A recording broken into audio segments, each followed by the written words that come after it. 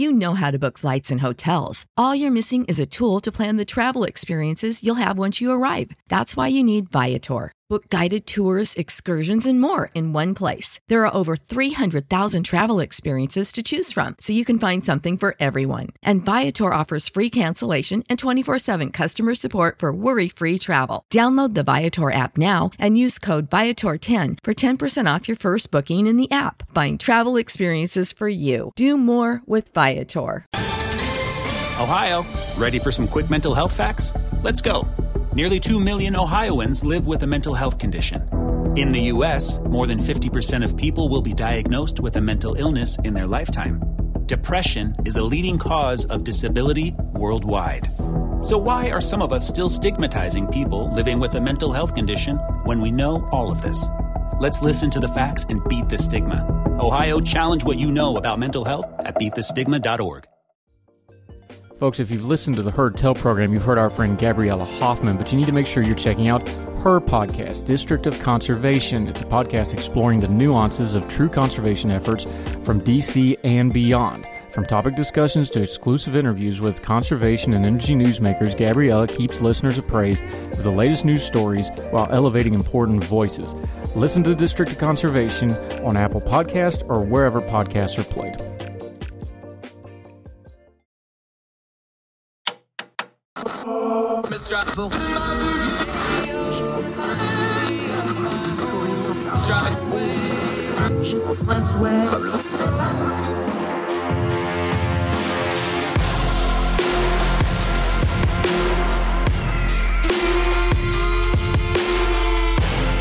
With your host, Andrew Donaldson. This is Heard Tell. Welcome back to Heard Tell, folks. I'm Andrew Donaldson.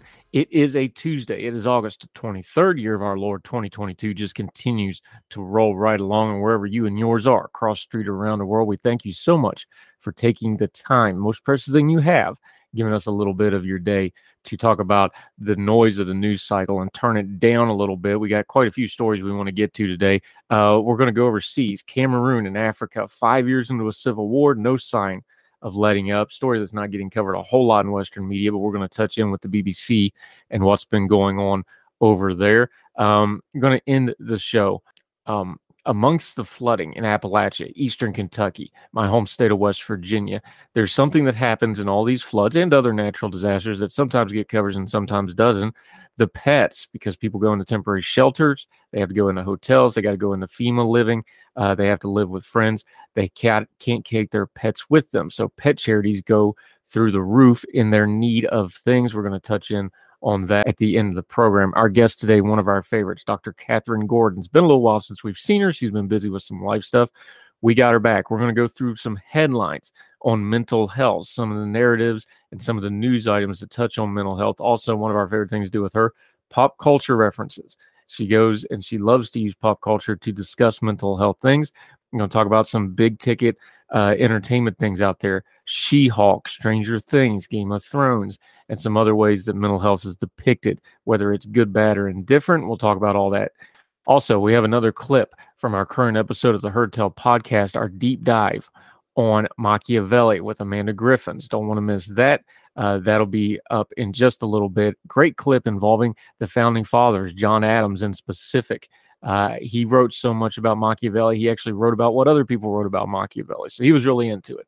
How did that affect what one of the really important people in the founding of America thought policy-wise, strategy-wise? We'll get into that with Amanda Griffin. Short clip from that. But first, we're going to deal with yet another viral video of police misconduct. Now, let's just frame this for a second. This happened out in Arkansas. We did what we usually do. We let this breathe for a couple days because we wanted the full story before we jumped off. Because anytime you see a snippet of video, we need to understand one of our core principles here on Heard Tell. Nothing happens in a vacuum. It happens in a sequence. When you get a 20, 30-second video, there's things that happen before and after that that give you context. We now have that context as part of the investigation that's going on. So let's get into it. This is Mulberry, Arkansas. 2 deputies and a police officer in Arkansas are under investigation after a video circulated online showing a violent arrest where a man was beaten by the 3 law enforcement officials. This is from THV11.com. The video was taken at the County Express in Mulberry, Arkansas, and shows multiple law enforcement officers on top of the suspects that were allegedly using excessive force. If you watch the video, there's not a whole lot of alleged to this. The officers and the deputies that were involved in the recording have since been identified, and Mulberry Officer Theo Riddle, Deputy Levi White, and Deputy Zach King. The Crawford County Sheriff's Office announced that the Arkansas State Police has been requested to conduct an investigation into the incident, and the 2 deputies involved have been suspended on paid leave pending the outcome of the investigation, and added they will take appropriate measures in the matter. The city of Mulberry said in a statement that it takes the investigation serious and holds all officers accountable for all their actions. And according to the Sheriff Jimmy DeMonte with the Crawford County Sheriff's Office, Alma police were called to the convenience store Sunday morning in regards to a man making terroristic threats to one of the employees, 27-year-old Randall Worcester, I'm not sure how you're going to pronounce his name, of South Carolina, allegedly spat on the convenience store employee and then proceeded to make threats, saying they would, quote, cut off their face. Mulberry police stated that Worcester then left on a bike towards exit 20 in Mulberry, and that's where the Mulberry police officers and the deputies were able to catch up with him. The conversation began in a common civil manner, but the sheriffs claimed the man then allegedly began to attack one of the deputies and pushed him into the ground while punching back at the head. This is what led to what is shown in the video. Reports state that Worcester was taken to the hospital for treatment and was released, then jailed in Van Buren. According to the Sheriff DeMonte, the man faces charges of terroristic threatening, resisting arrest, second-degree battery, trespassing, aggravated assault, and being in possession of an instrument of crime. Let's just break this down for a second. What we have here is a violent criminal who undoubtedly committed violence and threatened violence. He then got violence with the police when they went to arrest him, so they had to use violence to constrain him. So far, so good. Here's where this breaks down. Sometime between that and the 30 seconds we see on this video, things got out of hand. When you watch the video, it is very clear what is happening. They are kneeing him, hitting him, bashing his head into the concrete, punching him. They're fighting him, and he's already down prone with 3 men on top of him. And though he continues to resist, they're very clearly going after this guy extremely aggressively. Here's the tell that they know that they went too far here. When one of the police officers looks up and see that they're being recorded and starts yelling about the recording and pointing at the recorder, the other 2 stop. All 3 of them stop hitting, stop kneeing, stop bashing his head in when they see the camera. It's like when you're a little kid and all of a sudden you get caught by your parent and you immediately stop whatever you're doing and act like you weren't doing it. Their behavior tells you what happened here. Yes, he was a violent criminal. Yes, he attacked the police. Yes, the police responded in kind, but it got out of hand and it got carried away, and they know it. And their actions show that they know it, because as soon as they realized they were being recorded, they immediately, instantly stopped. I'm just going to repeat that for a second. This isn't conjecture. This is their own actions telling on them. They knew they'd gone too far, because as soon as they realized they were being recorded, they stopped. People talk about back the blue and supporting police and all that. That's great. I support police. We desperately need good police. But if you care about something, you hold it accountable. And these men's own actions show that they realized that this got out of hand. And people go, well, he attacked them first. Yes, but these are police officers. They're trained and paid. And their role in society is to be that buffer where they can do violence to stop violence, but then stop being violent and protect the peace.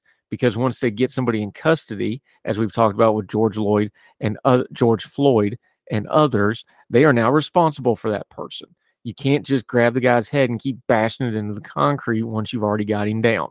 They know this because, again, once the camera got on them and they knew it and they realized they were going to be held accountable for what they were doing, they changed how they were behaving. This is why we were so against these ridiculous laws that are being put out about not being able to film police. It keeps police honest. It tells us what really happens. Good police don't mind being recorded.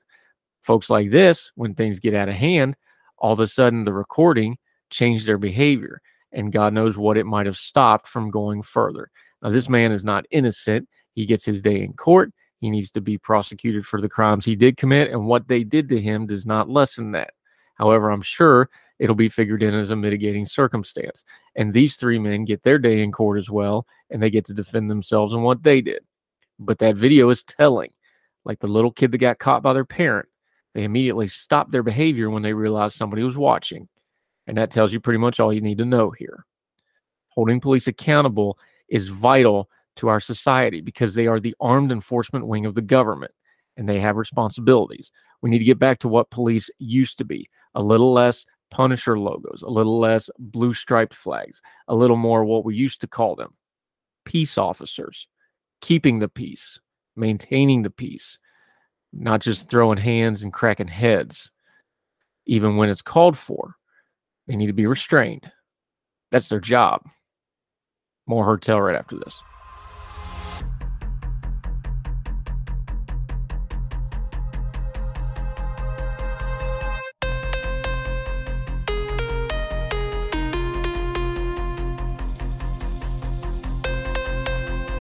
For the ones who work hard to ensure their crew can always go the extra mile, and the ones who get in early so everyone can go home on time, there's Grainger, offering professional-grade supplies backed by product experts so you can quickly and easily find what you need.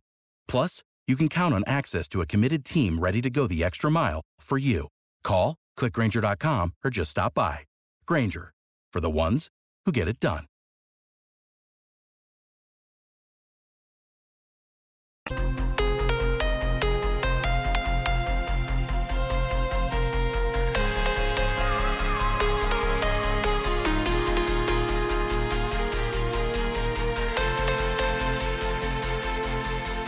Back to Heard Tell. Let's go overseas. Cameroon, Africa, very troubled country.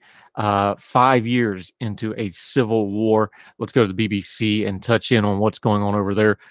In just 5 years, this conflict has claimed tens of thousands of lives while forcing more than 1 million to flee to French-speaking areas and a further 80,000 to take refuge in next-door Nigeria. The war has its roots in grievances that date back to the end of colonialism when British-controlled territory was unified with French areas to create what is now Cameroon.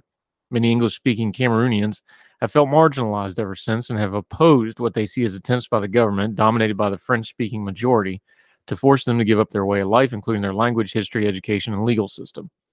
Tensions boiled over in 2016 when tens of thousands of people in Bamenda and other English-speaking areas embarked on a series of protests against the use of French in their schools and their courts, as well as failure to publish government documents in English, even though it's an official language. With the government ordering the security forces to crack down on the protests rather than entering into talks to resolve the grievances, young men took up arms in the following year to demand independent state of Ambazonia, and they called the two English-speaking regions. However, military vehicles now crisscross Bamenda, including those with machine guns mounted on them, and they're constantly in the streets. Residents say soldiers raid homes, make arrests, burn markets, and even display the bodies of their victims, including commanders of the militia at major intersections, to warn residents against joining the separatists. Government forces have also suffered heavy losses in the conflict, with the bodies of fallen soldiers removed from the military's mortuary in the capital Yaoundé every Thursday and Friday. Widows wail in front of a long line of coffins draped in the Cameroonian flags before the soldiers are buried among the pomp and circumstances that mark military funerals. Separatist fighters have also gained notoriety for the atrocities against civilians, including beheadings and torturing of women they denounce for betraying the struggle, calling them blacklegs, a term that's regularly bandied about now. They circulate videos of these atrocities to warn other people about conspiring and the folks they suspect of colluding with the security forces. On Mondays, Bamenda becomes a ghost town, where the roads empty and markets closed, part of a civic and economic disobedience campaign dating back to before the armed struggle. These days, residents who dare ignore the lockdown order are either shot dead or see their shops go up in smoke. The military and police also disappear from the streets so that they do not become soft targets for the separatist fighters, who have a strong presence in the city. Separatists even ordered the closure of all the schools 4 years ago as part of their campaign. Few bravely remain open, but children do not dare wear their school uniforms. The military enforces a curfew virtually every night in the city, resulting in many of the restaurants, bars, and clubs once reputed to be the best in Cameroon is going out of business, not helped by the now erratic electricity supply. The constant frying of popcorn has driven everyone away, says a waitress, using a metaphor to describe the never-ending sound of gunfire. She says it also prevents those who live abroad from coming home. Known as bushfallers, a pig-in term for hunters, in this case seeking greener pasture, Those in the diaspora were responsible for Barmendia's economic heartbeat, sending money back to invest in the once mushrooming building trade and coming back to Christmas to share their largesse. But the authorities accusing them of bankrolling the Anglophone rebellion. Visiting returnees soon found themselves arrested. Some are now in the maximum security prisons at Yaoundé and Douala, while others simply disappear. Bush followers' money has dried up, and none of them come to visit. Longtime resident Peter Shang, who once loved life in the city, says, now you take it one day at a time. Quote, life is a lottery. Too many things remind you about ultimate timely death. You talk to someone today, and tomorrow they're gone. And for Marie-Claire Bizou, there is a silver lining. She says she sees more of her husband because he gets home before curfew. He now has discovered his children. This is a man who used to come back late, sometimes drunk, and would just head to bed. Now he can play with his kids and check the books. This conflict is reunited, she says, but then stops. The only problem is that the gunshots always spoil our nights. It's from the BBC. Worry and pray for those folks in Cameroon, an ugly situation that shows no signs of abating. You pay attention to what's going on in the rest of the world, though, even when our Western media doesn't always cover such things. More Heard Tell right after this.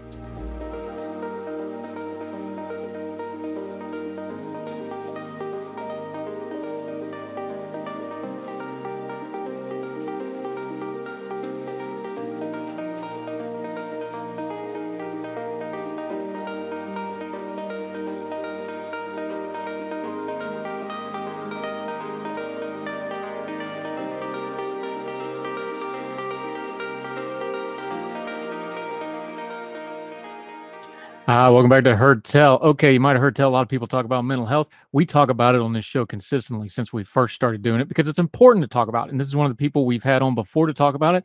It's just been a little while. She was busy moving and such, but we got her now. Dr. Catherine Gordon. We're going to call her Katie because I say Catherine in my accent. Bad things tend to happen, and we're all friends now.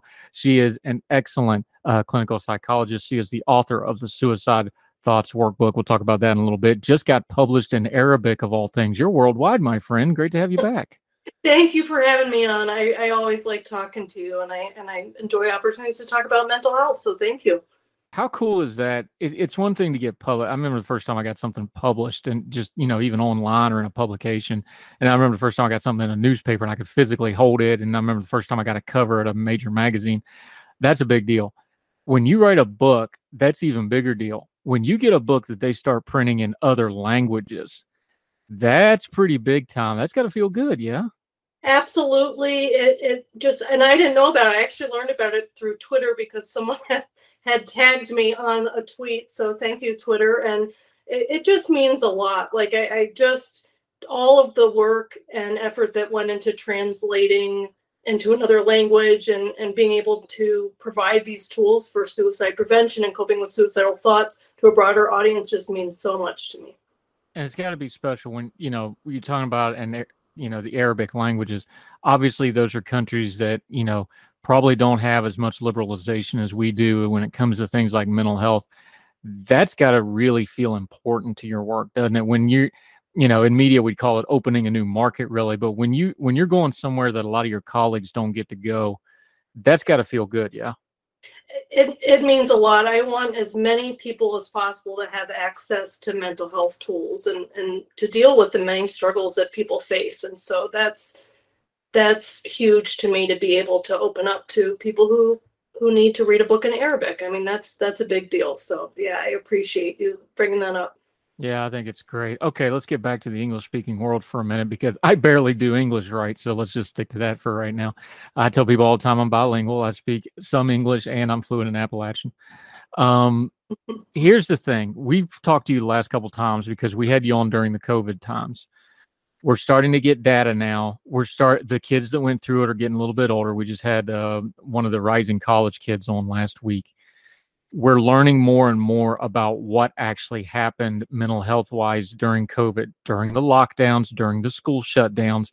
I know there's a lot of stuff there, but just give me 2 or 3 of the top line items of the research we're seeing, both practically what you're seeing in practice, and more importantly, there's a lot of peer review going on right now about what we did right, what we did wrong, what we're learning. Just give us a couple of the headlines that we should be taking away right now. Well, I think loneliness was an enormous public health crisis before the pandemic, and it's worsened for a lot of people during the pandemic. And what I'm seeing in therapy practice is people saying that at least at first, when everyone was kind of following the same measures, they could still connect with people. But now that people have different levels of risk tolerance in terms of masks, meeting outside, going inside, that it becomes an issue sometimes of conflict in between family members and friends in terms of what kind of social connections they're going to have. So that continues to be an issue, along with kids who were out of school and returned to school in person and have anxiety, have maybe struggled with some depression, especially if their family has undergone economic hardships during this time. It's just a lot. So many stressors. And I think at the beginning of the pandemic, we'd like to think that it wasn't going to last as long as it has as well. So I think that the length of time that this extra stressors have been there have just led to a lot of mental health issues. Let's go through a buzzword here real quick, because this is something people talk about on their social media, and I'm sure they talk about it in person. And I think it's something we need to define real clearly here, even though it's not really definable, if that's a great sentence for a clinician. They can figure that one out. But this is just the fact of the matter is, when does something go from just being, all right, I'm having a bad day, I'm having a bad mood, I'm struggling today, this isn't going my way, to this is a mental health problem, I need help here? That's really the core debate to almost everything when dealing with mental health, is when does it go from just, this is a day-to-day thing I can handle, to I need some help here? And people don't know how to talk about that line. It's a fuzzy gray line. It's a moving line. It's a moving goalpost. But that's really the core of the issue here, isn't it? Yes, I think that's really tough, because as mental health problems, at times when they're more prevalent and times when people are more openly talking about them, I think overall that's really important. That's good to reduce stigma and negative ideas about that people should feel shame for struggling with mental health. On the other hand, I think that it can make it a little harder to say, okay, I need to get help, because I think then people say, but what I'm going through is so many other people are going through it too, and that's just how it is under these conditions. So one way that in psychology that we've looked at this traditionally is to look at, is a person impaired in some way? So are they having trouble working, trouble connecting with their family, trouble connecting with their partner, trouble with friends? Is there something that, is their distress so bad that their functioning is impaired and that they're not able to have this quality of life where they're present in their relationships, where they're able to do things that are important to them? And so that's a big function. Or if the distress is so bad that the person just wants to feel better. And so I think that now what I've seen is this movement towards everyone should just go to therapy. And there's debate around that issue too. But I think that leaning on that side allows you to kind of go in, talk to someone, and see if there are some goals and things you can set to benefit from therapy, regardless of where you are on that kind of spectrum of mental health. Yeah. See, mental health is such a big thing. We could sit here and talk about it all day, and there's a lot of words, a lot of big buzzwords. Let's do something practical, though, with you. We're going to run through a couple of the headlines and narratives. These are big publications. This isn't fringe stuff, and just get your reaction to it, because that's what folks see every day. So maybe you can just react to it. So when they see it, because this stuff seems to be recurring, right? We see the same things over and over again. Here's a good one. This one's from NPR. Mental health in the back to school season. Now, I'm a parent. I just did registration with one of my children today. I was a little stressed doing it because I went in and they're like, oh, you got to do this all online. You didn't need to come in. Just little stuff like that. It's a good thing, though. Back to school, fall's changing, routines changing, kids changing. This seems like a very valid headline to me. I agree. I think that it kind of normalizes a buzzword that we like to use, the common experience of the disruption that happens when you're going from summertime to school and all the things that go along with that affect everybody in the family's routine. And so I like that, because it kind of says, okay, let's talk about that. And this is a typical thing that most kids are going through. It's a positive thing in a lot of cases to go back to school, but it's stressful. And so here are some ways that you can talk about it with your family. So that I have an overall positive reaction to that headline.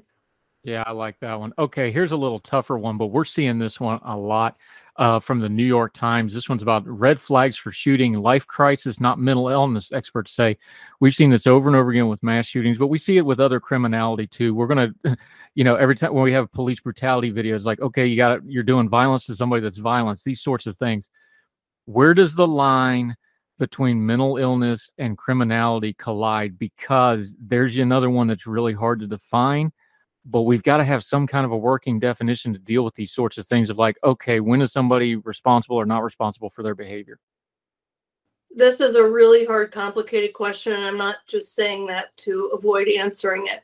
I think that it's controversial with good reason, because I think there are also, I should say, there are differences clinically and legally, right? So legally, often when you're looking, is someone culpable of a crime, you're looking to see, are they aware of being able to tell the difference between what's right and wrong? Are they competent to stand trial? In other words, can they participate in their own defense? Do they understand the proceedings that are going on? And forensic psychologists really specialize in those types of issues. Whereas from most therapists who are working with people who are struggling with mental health problems, fortunately, don't have to get into these tricky areas. So I think that it's important to keep the mental health kind of lens along with seeing how that might interact with violence. I think the big concern that a lot of therapists raise, and which I agree with, is the over excessive link that can sometimes happen between mental health problems and violence. Whereas most people who struggle with mental health problems are not violent. They're much more likely to be victims of violence and perpetrators. And so I think that sometimes is lost when it's really focusing on what's the mental health history of this particular violent person and in those stories. Yeah, we're going to keep seeing that one over and over again. All right, this one's a little bit more nuanced and big picture, but I kind of like how they phrase this here. This is from Forbes. Headline, all mental health roads lead to a common destination. Be your authentic self. Your career field makes a lot of money trying to help people find their authentic self, but I can see where that's kind of a core thing to what we're trying to do with mental health. Everybody's just trying to be the best them. And when you get away from whatever you're supposed to be, that's when you start having mental health problems, right? I mean, that's really, really basic, but there's truth there. Absolutely. It doesn't feel good to have to get away from the things that we value. And so a lot of times therapy is focusing back on what we value, how we can be real. I think this comes up in therapy a lot with social media. If people feel like they're performing a particular identity or trying to get a particular effect on social media, that can feel inauthentic. And so sometimes people are trying to figure out how do I feel most grounded in myself? And I think therapy can be helpful for that, because life has so many constraints. Most of us have to earn some money. We can't be completely say whatever we want unfiltered at work to maintain a job. And so there are, as parents, it's requires effort of being a particular way. And so it's finding that authentic self within those roles that can be helpful to have someone in my profession help you to navigate, I think. Yeah, talking to Dr. Katie Gordy. Okay, one more of these, and then we're going to move on. But this is from WRAL, that's Raleigh's TV station. New mental health data shows, quote, unsustainable burden on NC hospitals. And what this is driving at is rising mental health care, emergency room visits, involuntary commitments, and longer wait times for psychiatric beds. This is a wider problem in the medical field where, emergency room care is really jacking up the rest of the system. This is really becoming an acute issue when it comes to mental health, isn't it? Absolutely. This is part of the problem of helping people once they've already developed severe, significant mental health problems, rather than going back to trying to prevent them in the first place by making people have access to their basic needs, that they have access to health care, to shelter, to food, to all of those things would prevent downstream, not all mental health problems, but it would reduce them significantly by reducing those stressors. And that those types of interventions are likely to help rather than waiting until the end when people are at the point where they're in the emergency room. Yeah, Dr. Catherine Gordon. We're going to take a quick break. We come back on Her Tell. We're going to get into one of her specialties, pop culture references and how mental health is portrayed in commercials, even comic books, movies, TV shows. One of her favorite subjects. More with Dr. Catherine Gordon on Her Tell right after this.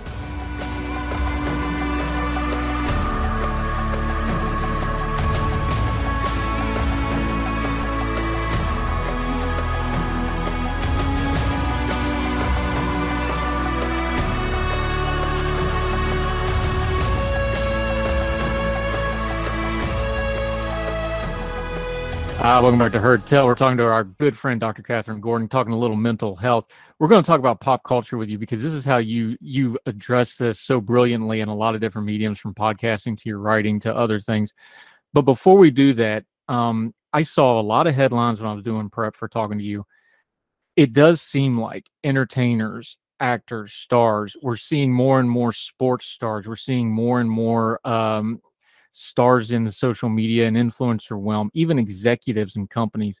There really does seem to be a positive movement moving towards people being open about, hey, I'm taking a mental health break. I'm saying no to this. I'm open about my mental health care. At least that aspect of this seems to be getting better. Yeah. Absolutely. And I think that's still really meaningful to people when they hear, whether it's a sports figure, actor, whoever it is, musician that they look up to, saying that they're trying to find ways to prioritize their mental health. I think that can mean a lot to people. It kind of, I think that especially if you're feeling isolated or struggling with mental health problems and feeling a lot of shame about it, when you see someone you look up to express those things, it can help a lot. All right. So one of my favorite things to always talk about with you, pop culture. What have you been seeing and watching lately that has either a positive or negative effect on mental health that you really hit and go, oh, I've got to talk about that because that brought up, we've talked about it before. You did a wonderful piece in Ordinary Times about BoJack Horseman. We'll link to that and the other things you wrote, stuff people just don't think about and go, oh, that's a really positive thing. What's a couple of the things that have gotten your attention lately? Well, thank you. And I don't know if you noticed, but I have a BoJack poster right behind me. See, we call that a segue in the biz. I'm just a professional like that. Exactly. Well, I was happy I watched this last night because I knew I was talking to you today. I watched the first episode of She-Hulk on Disney Plus, and it was a big deal in the psychology community and the therapy community, because the Hulk named a specific type of therapy, dialectical behavior therapy, that he uses to manage his anger and his distress. And so he's talking to She-Hulk about some of the principles in this therapy so that she can manage her emotions as to prevent turning into the Hulk. And it's a big deal because a lot of the time it's non-specific, it's generic stuff. But here he named the therapy. He actually said that it was evidence-based. And he talked about some of the components of the therapy to her. So it was kind of cool to see that in such a big show. Another big show that just came back, Game of Thrones is back with the House of the Dragon. It brought up a whole lot of the old. Now, art is subjective, and what is and isn't gratuitous is really subjective. But I've got to ask, because these are triggering things: gratuitous violence, depictions of sexual assault, things like this that are in art pieces like this. This debate will always come up of, is this bringing light to it or is this glorifying it? I know there's not a hard and fast answer for that, but is there some guardrails that people should go into something like a Game of Thrones or movies with violence or movies with depictions of assault, things that are triggering the folks that we know are triggering? Is there some guardrails they can maybe know, even though it's subjective, of just like, okay, here's what I need to do mindset wise going into something like this? I think that broadly speaking, the question about how it's impacting our culture at large is an important question. I think that's harder to answer than how it's impacting individuals. I really encourage people to recognize how their own moods are affected by what they're watching, what they're reading, what they're doing, and explore that, because it's hard to miss out on big pop culture events like very popular TV shows and all of those types of things.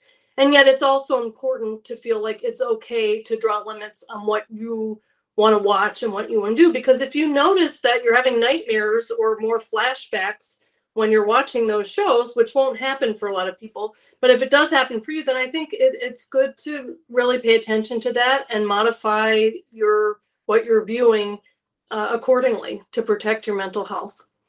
Another big time show that pretty blatantly delved into mental health now. Stranger Things season 4 came out. We won't do spoilers in case people haven't watched it, but there is a character on this season that's exactly what he's there for, basically talk about this stuff. Obviously there's trauma involved because of the really weird stuff that happens in the show. And again, I don't want to do spoilers here, but it's weird stuff. It's kind of a play off the Satanic Panic and stuff like that from the 80s, which I'm old enough to actually remember the first time. We didn't get mental health treatment for that stuff, but that's another story for another day. What about something like Stranger Things 4? Because it gets a little trickier when you have, and I know they're almost adults now, still playing younger children, but when you have children as the main leads and you start dealing with things like that, does that change that equation, or is that something that really needs to be presented on screen? Again, it's a touchy subject, but is that something, because the stars of the show came out and said, no, we think it's good that they're showing kids in this light. What's your opinion on it, though? I think that it can be done poorly and be done well. And so if they have people involved in creating those scenes that are sensitive and making sure that appropriate developmental boundaries are drawn in terms of what they're doing, what they're depicting, and what they're exposed to, then there can be some benefits, because even though kids are not facing demogorgons, they do face other things. And so I think there could be something that's relatable. But I would take some caution in terms of not wanting to exploit the shock value of what happens to kids, or even the kids themselves. Again, I know they're not really kids anymore, but developmentally, I would want to think about what's best for them and their well-being. So while that is taking place, and that being a priority over entertainment. Something I wanted to ask you, because you've done different media, you've done podcasting, you've done writing, you do interviews like this, you've done radio with me. When people are talking about mental health, because you've done all these different platforms now, so you've done a little bit of all of it. You're actually tweeting about this, kind of like where you're at in your journey yourself. What's one or two things you could give to just the normal person? They may not know, like you were talking about She-Hulk, and it's like, oh, it's a big deal they use the right nomenclature. Well, people don't know the right nomenclature. People don't know stuff like that. They just want to help people. What's a couple of just real simple ways that they could change maybe how they do their social media or their interpersonal relationships when they're talking about this stuff that you would say tweak? Is it, just the overall viewpoint on it? Is it the sensitivity on it? Is it learning a few of the terminologies just so you know what you're actually talking about instead of just following a buzzword? Give folks a couple practical things they can do to lift up this discourse a little bit. Sure. I think one of the big deal things about them using the dialectical behavior therapy term is because it shows that not all therapy is created equal. And I think that's important for people to know. There are a lot of influencers, for example, who kind of can get a lot of attention and following by talking about self-help and quick fixes. And that should send off alarm bells to use some critical thinking, because change, as most of us know, have tried to make change in their life, is hard. It does take particular skills and tools. So anything that seems too good to be true, or a quick fix and things like that, I think that it's important to look at that critically, and also not, have some compassion for others who are struggling with mental health problems, and understand that there aren't quick fixes in most cases. And so even understanding and having some compassion for the idea that it's a lot of work for people to work through mental health problems, that can be a way to get to a more authentic understanding of each other, a more compassionate place. Yeah, Dr. Katie Gordon. All right, we mentioned it earlier. I want you to tell people about it. I've actually read this when it first came out, because you were nice enough to send me an advanced copy of it. I've actually recommended this to people. It's the Suicide Prevention, Suicide Thought Workbook. Tell people what this is, what it was designed to do. We're going to link to it so people can get it. They can share it. This is one of those things where you probably wouldn't mind if they actually bought it and left it laying around somewhere for someone to find, because that's kind of what it's designed to be. Just tell people about the book real quick. Sure. The basic idea of the book is that suicidal thoughts are really common, and that through therapy and science, there are tools that can help to deal with soothing pain, soothing loneliness, and keeping yourself safe. And I have tried to summarize those in really accessible worksheets and exercises, hopefully, in this workbook. And that's what the workbook is all about. All right, Dr. Katie Gordon, one last one before we let you go. This was an internet meme that went around, but I think it's actually pretty cool because I'm actually a transportation guy by trade. So when they go transportation and mental health together, I'm like, oh, I'm there. This was a sandwich board sign. I'm going to read it to you. We'll put it up on the show as well for the YouTube viewers. Quote, tweet, Freudian slip. Treat yourself like I-95 and never stop working on yourself, no matter how inconvenient it is for everybody else. What do you think?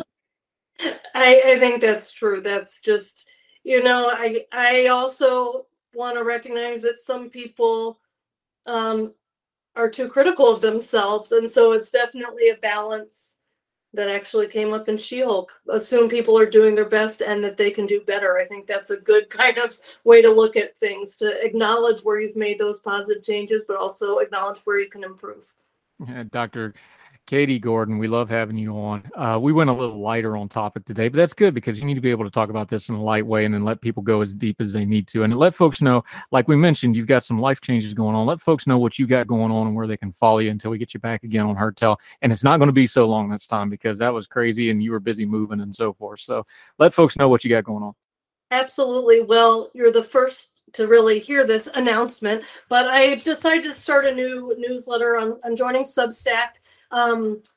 As a writer, not just a reader, and it's going to be Mental Health Minute. I'm going to launch that in September 1st because September is Suicide Prevention Month, and the idea is to take therapeutic tools and summarize them briefly for busy people so that you can weekly in your email inbox get something useful, hopefully, that you can use that week. Fantastic. And when you get that up and running in September, let us know. We'll have you on and we'll definitely talk about it.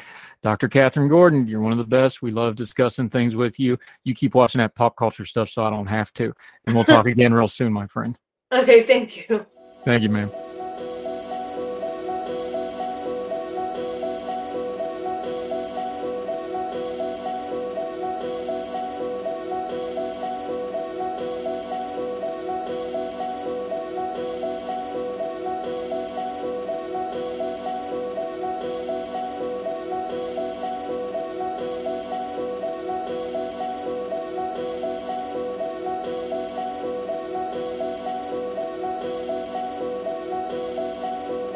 Welcome back to Heard Tell. Over on the Heard Tell podcast from over the weekend, we did a deep dive with our friend Amanda Griffiths on Machiavelli. It's getting all kinds of response. Lots of you are finding it. We hope you go find it. However you're listening to the program right now, just look for Heard Tell podcast Machiavelli, and you can pull it right up. We're going to play you another clip from that discussion, more about how the founding fathers of America and the philosophy, both political and otherwise, came from Machiavelli. Stuff you may not have known. Great stuff. Amanda Griffiths from the Heard Tell podcast right now.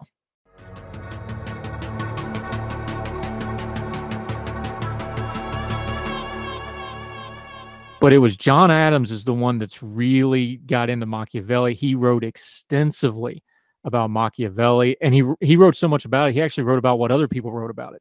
So he wrote about what Sidney and Montesquieu and these other guys were writing about Machiavelli. So he was really getting into it. And that's where you start really seeing not so much the political philosophy, but the core philosophy of Machiavelli, which is what the Catholic Church probably objected to, because the Catholic Church, I don't want to get too theological here, but you got to deal with this because it's important. The Catholic Church was, we are what redeems men. And Machiavelli's core principle and what John Adams latched on was, no, human nature is undefeated and driven by passion, and it's always going to be bad unless you put guardrails on it. And when you get through all the myth and all that, that's kind of the question that they're dealing with, isn't it? Well, that's certainly Adams, yeah. And I think Machiavelli doesn't really, he certainly talks about men and what we today call human nature.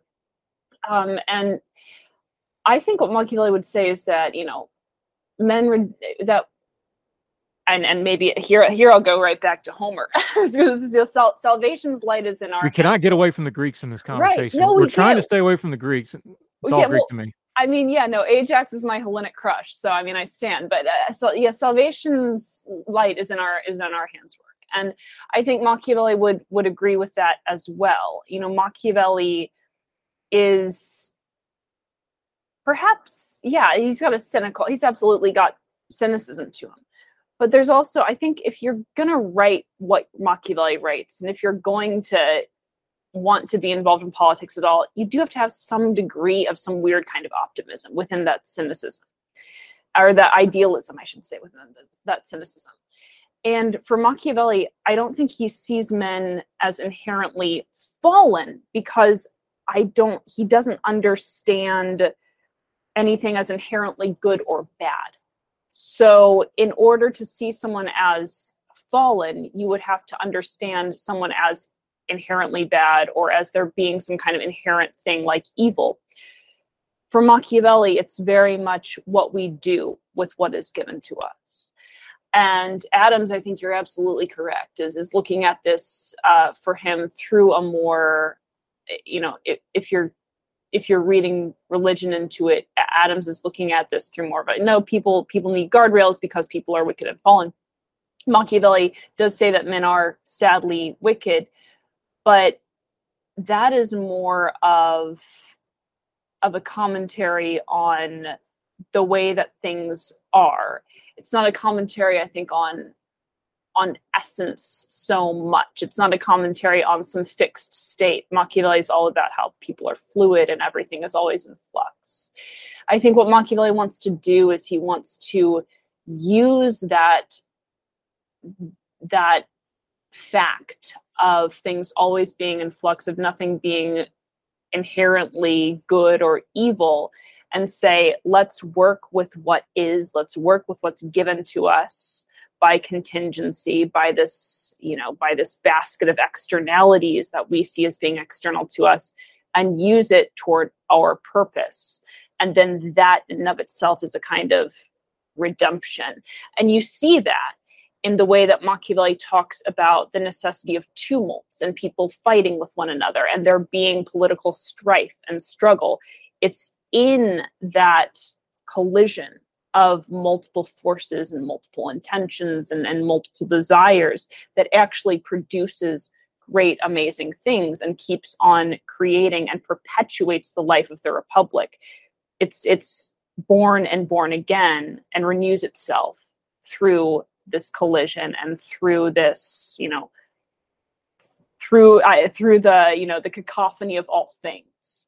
So again, that's a little bit more metaphysical, but I think that plays into what we see today in our own systems and our own institutions of having parties duking it out, of having people with different political views, of having discourse, of having open speech and things like that. So we get some of these ideas, maybe not directly from Machiavelli, but you certainly find them supported in what Machiavelli says.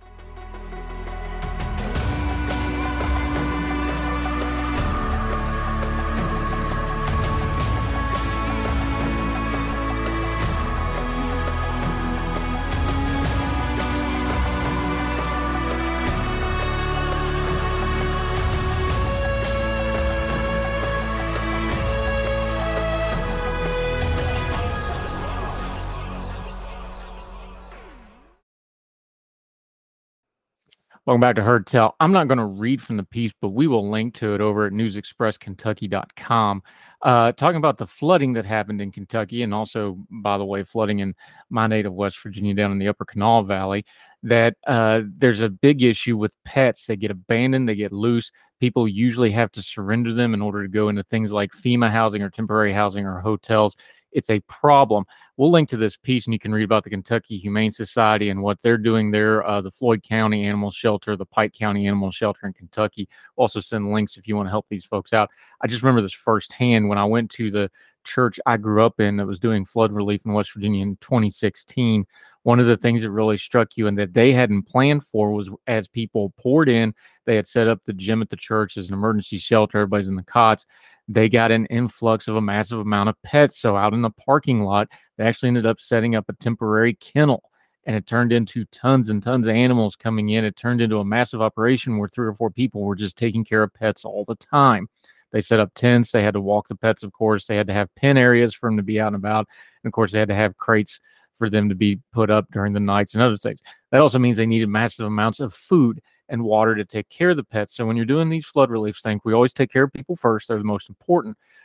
Don't be afraid to throw in some pet food once in a while and look at these shelters who are going to get overrun. That'll do it for Heard Tell today. Thank you so much for joining us. If you missed any part of the show on the YouTube or any of the podcasting platforms, you can, of course, find it all there. It's always free. Make sure you're subscribed. Make sure you're followed. Please do give us a like, leave a comment, leave a rating if it gives you that option on the platform you're on. Share us on your social media. Put us on your Facebook page. Put us on your Instagram. Put us on your Twitter. We sure appreciate it. Let folks know about our program. Word of mouth is how this program has grown. It's all because of you, and we appreciate you greatly. So, till we see you again, wherever you and yours are, across the street or around the world, we hope you're well. We hope you're well fed, and we'll talk to you again tomorrow for more Heard Tell. All the music on Heard Tell is provided under a Creative Content license from MonsterCat.com. For the ones who work hard to ensure their crew can always go the extra mile, and the ones who get in early so everyone can go home on time, there's Grainger, offering professional-grade supplies backed by product experts so you can quickly and easily find what you need. Plus, you can count on access to a committed team ready to go the extra mile for you. Call, click Grainger.com, or just stop by. Grainger, for the ones who get it done.